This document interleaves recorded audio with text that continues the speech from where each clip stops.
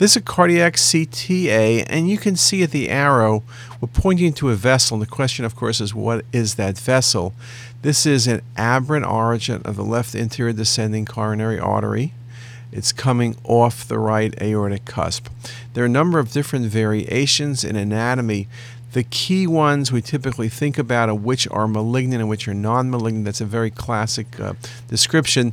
The malignant would be an anomalous vessel that goes between the ascending aorta and the main pulmonary trunk, because those are the ones that can be compressed.